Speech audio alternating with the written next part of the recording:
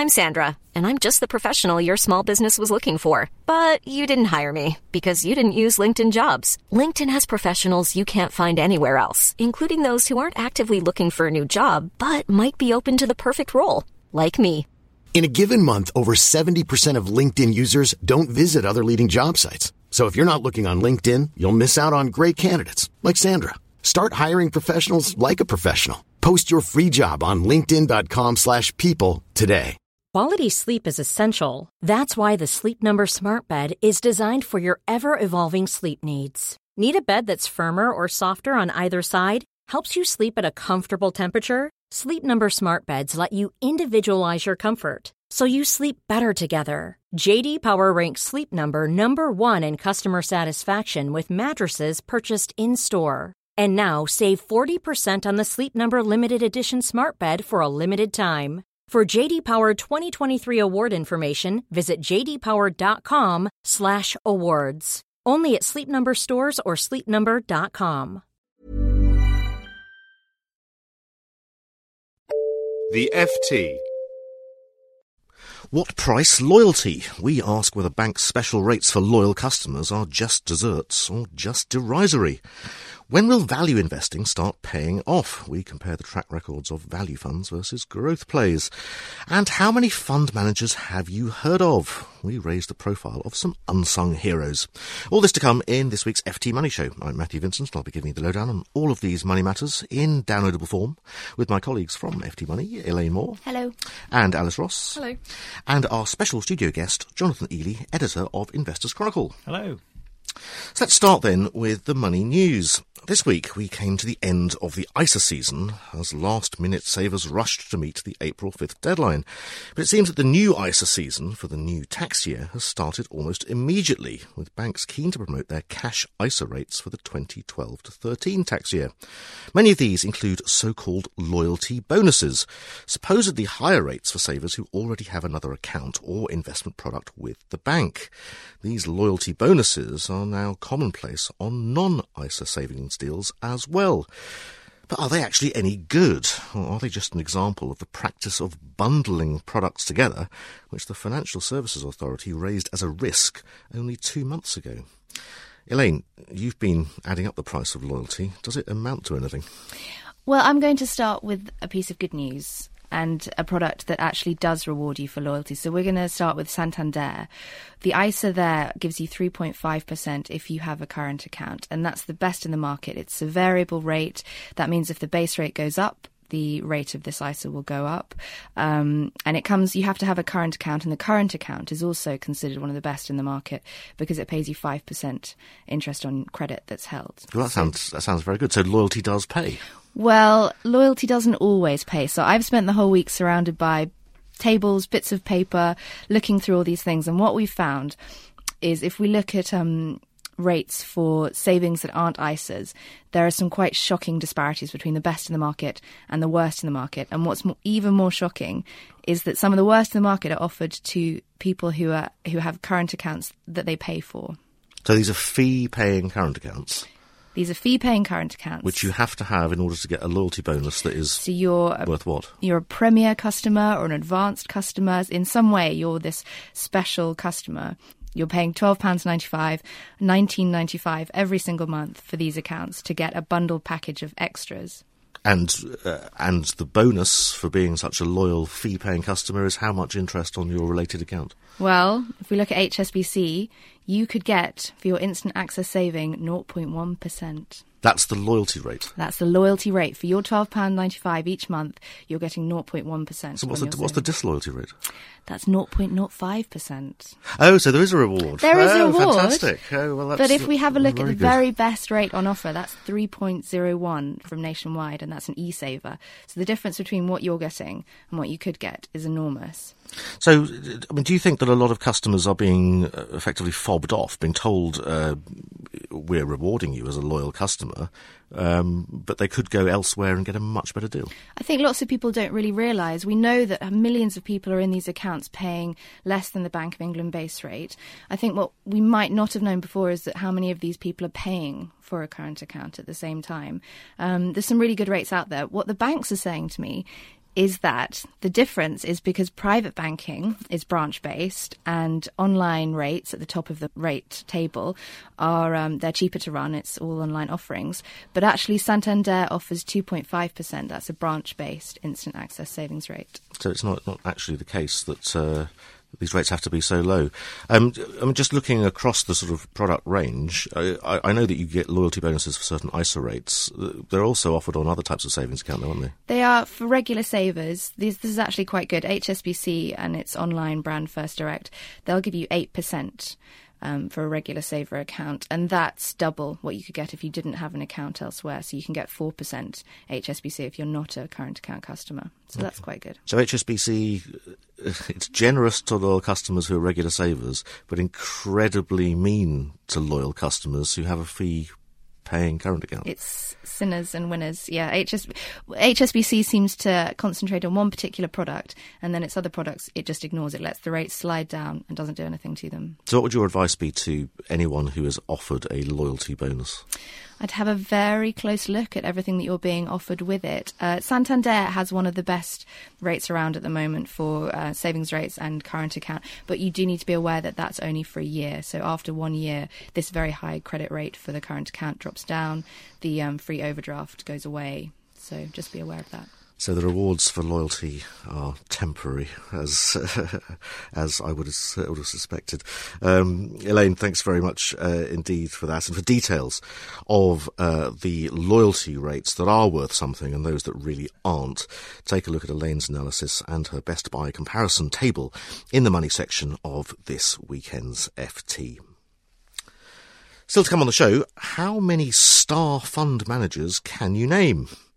Apart from those two obvious ones. Well, Alice will suggest a few lesser-known stars in a moment. But first, value investing versus growth investing. Traditionally, value investing, buying shares at prices that are low multiples of a company's earnings and assets and yielding a high-level dividend income, has been the favoured approach of long-term private investors and, indeed, many fund managers. Countless academic studies show that it outperforms growth investing over the long term. But try telling that to investors in equity income funds in recent years. Their managers have been employing a classic value investing strategy, but underperforming for some time. However, this week, research from Schroders Private Bank suggested that the tide may be turning. It said relative performance of value versus growth has tended to be cyclical, with value tending to outperform over the longer term, and the current underperformance of value versus growth is stretched by historic standards. So does that mean that value will start to win out, or does growth investing still offer opportunities? Well, who better to answer that than the man who's about to host 6 investor roadshows across the UK all about growth, Jonathan Ely of Investors Chronicle.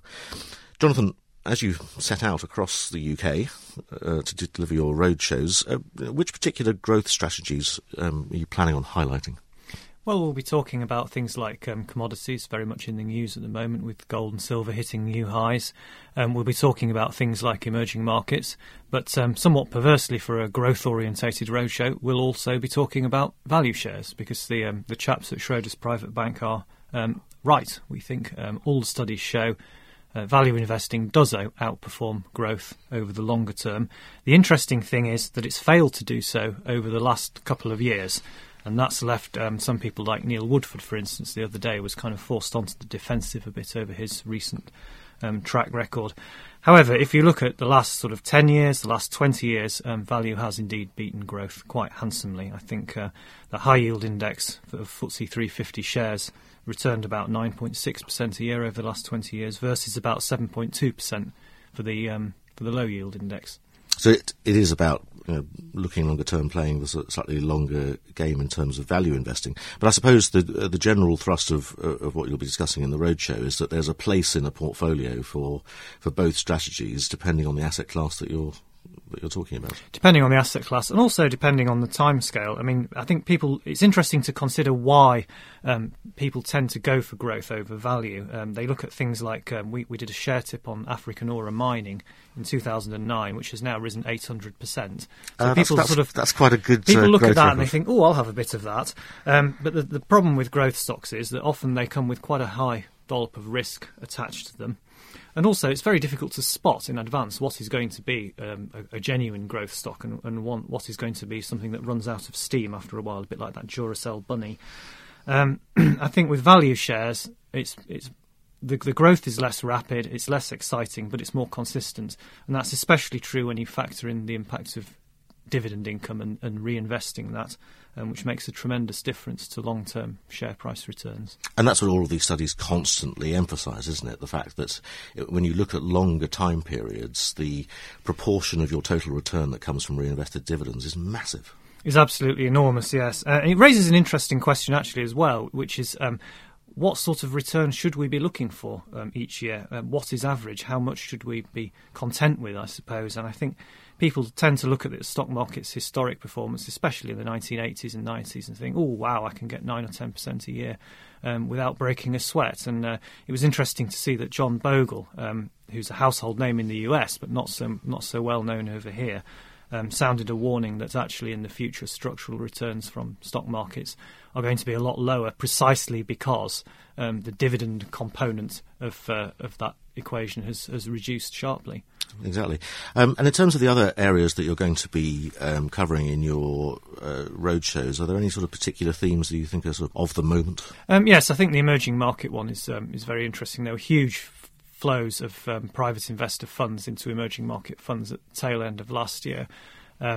So far this year, emerging markets have, in general, underperformed developed markets, and it will be interesting to see which way that goes in 2011. Will the superior economic growth and sounder public finances of emerging markets translate into better returns for investors, or will they simply translate into increased wealth for the populations of those countries? Exactly, and I suppose, again, going back to academic studies, a number have shown that there's almost no correlation between GDP growth in emerging market economies and total stock market returns, which I suppose seems counterintuitive or seems confusing for the private investor.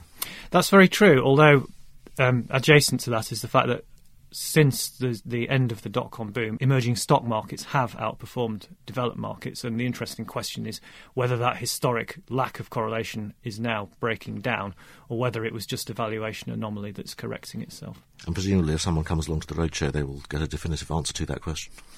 I certainly hope so. They'll get to hear lots of presentations on other subjects from a variety of speakers, and we have 3 dates in late June and early July in London, Bath and Harrogate. Right, so if you're anywhere near London, Bath or Harrogate, or even if you're not, I think it's definitely going to be worth travelling to go to one of these roadshow events. If you'd like to know more about them, have a look at the promotion in the money section of this weekend's FT, or visit the dedicated website www.icroadshow.co.uk.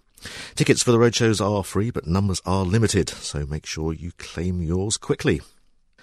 And finally today, star fund managers. If I said, name me a highly successful UK fund manager, who would you think of? But if I said, name me a successful UK fund manager who isn't Anthony Bolton or Neil Woodford, who would you come up with? Well, there are certainly some names that you ought to be more aware of. Managers such as Peter Spiller, Nick Train and Giles Hargrave, for example, have been quietly building up impressive long-term performance records. But Alice, you've been looking at the fund management industry this week. Why is it that outside the industry these managers aren't really household names? Basically, they just don't have the marketing machines behind them that someone like Anthony Bolton at Fidelity does, or Neil Woodford at Invesco Perpetual does. They're not promoting themselves, and yet their performance is absolutely amazing over the long term. It's bizarre. And of these unsung heroes, if you like, who particularly sort of stands out to you in terms of their performance history? Well, if we take Peter Spiller, for example, points for anyone that can tell me what fund he runs?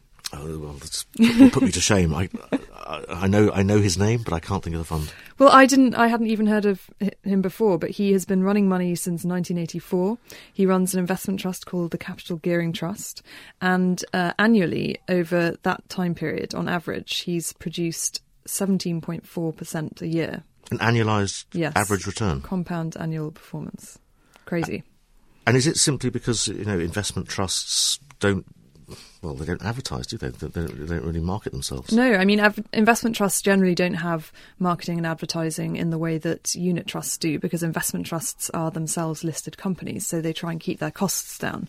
So it's unusual for an investment trust to do that kind of marketing. And in fact, most of the names of the fund managers that you've never heard of that people were suggesting to me are running investment trusts. So we've also got Nick Train, who runs the Finsbury Growth and Income Trust. That's becoming a little better known, actually. We also have Bruce Stout, who runs Murray International, hugely popular with all of these private client wealth managers, but really not well known outside of that field.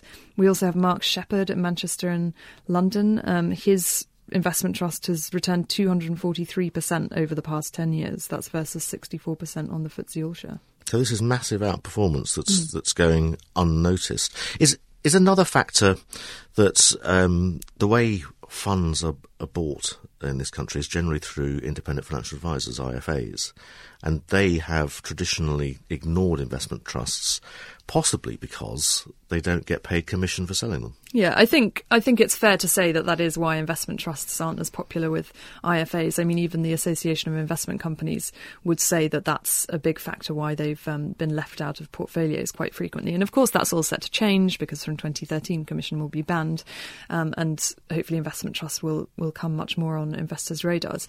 But in fairness to some of the other unknown fund managers, they're not all from investment trusts. Some unit trust managers just don't want to be in a huge investment house like Fidelity. They want to be at smaller boutiques where there isn't maybe that kind of hype around them. They want to just run money quietly and do what they do best, and they don't want to have their face on a billboard.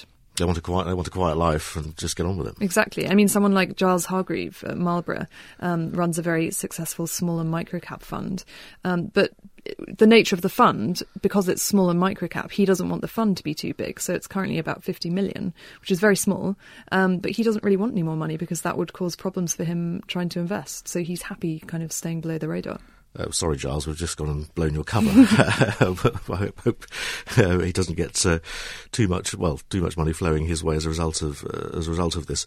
So how does a private investor then find out about these managers? If IFAs aren't going to talk about investment trust managers, and those sort of unit trust managers who want to remain low profile are sort of keeping their heads down, is there a way of researching them? Is it a question of going online and looking at long-term track records?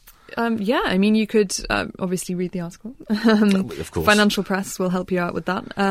If you go on to a lot of stockbroker websites and you can see the funds that they're recommending, often they have, lesser known ones on there. I mean, even the Hargreaves Lansdowne Wealth 150 has, I think, a couple of these guys on there, although they don't tend to recommend investment trusts. But you can find investment trust stuff at other stockbrokers that do recommend them.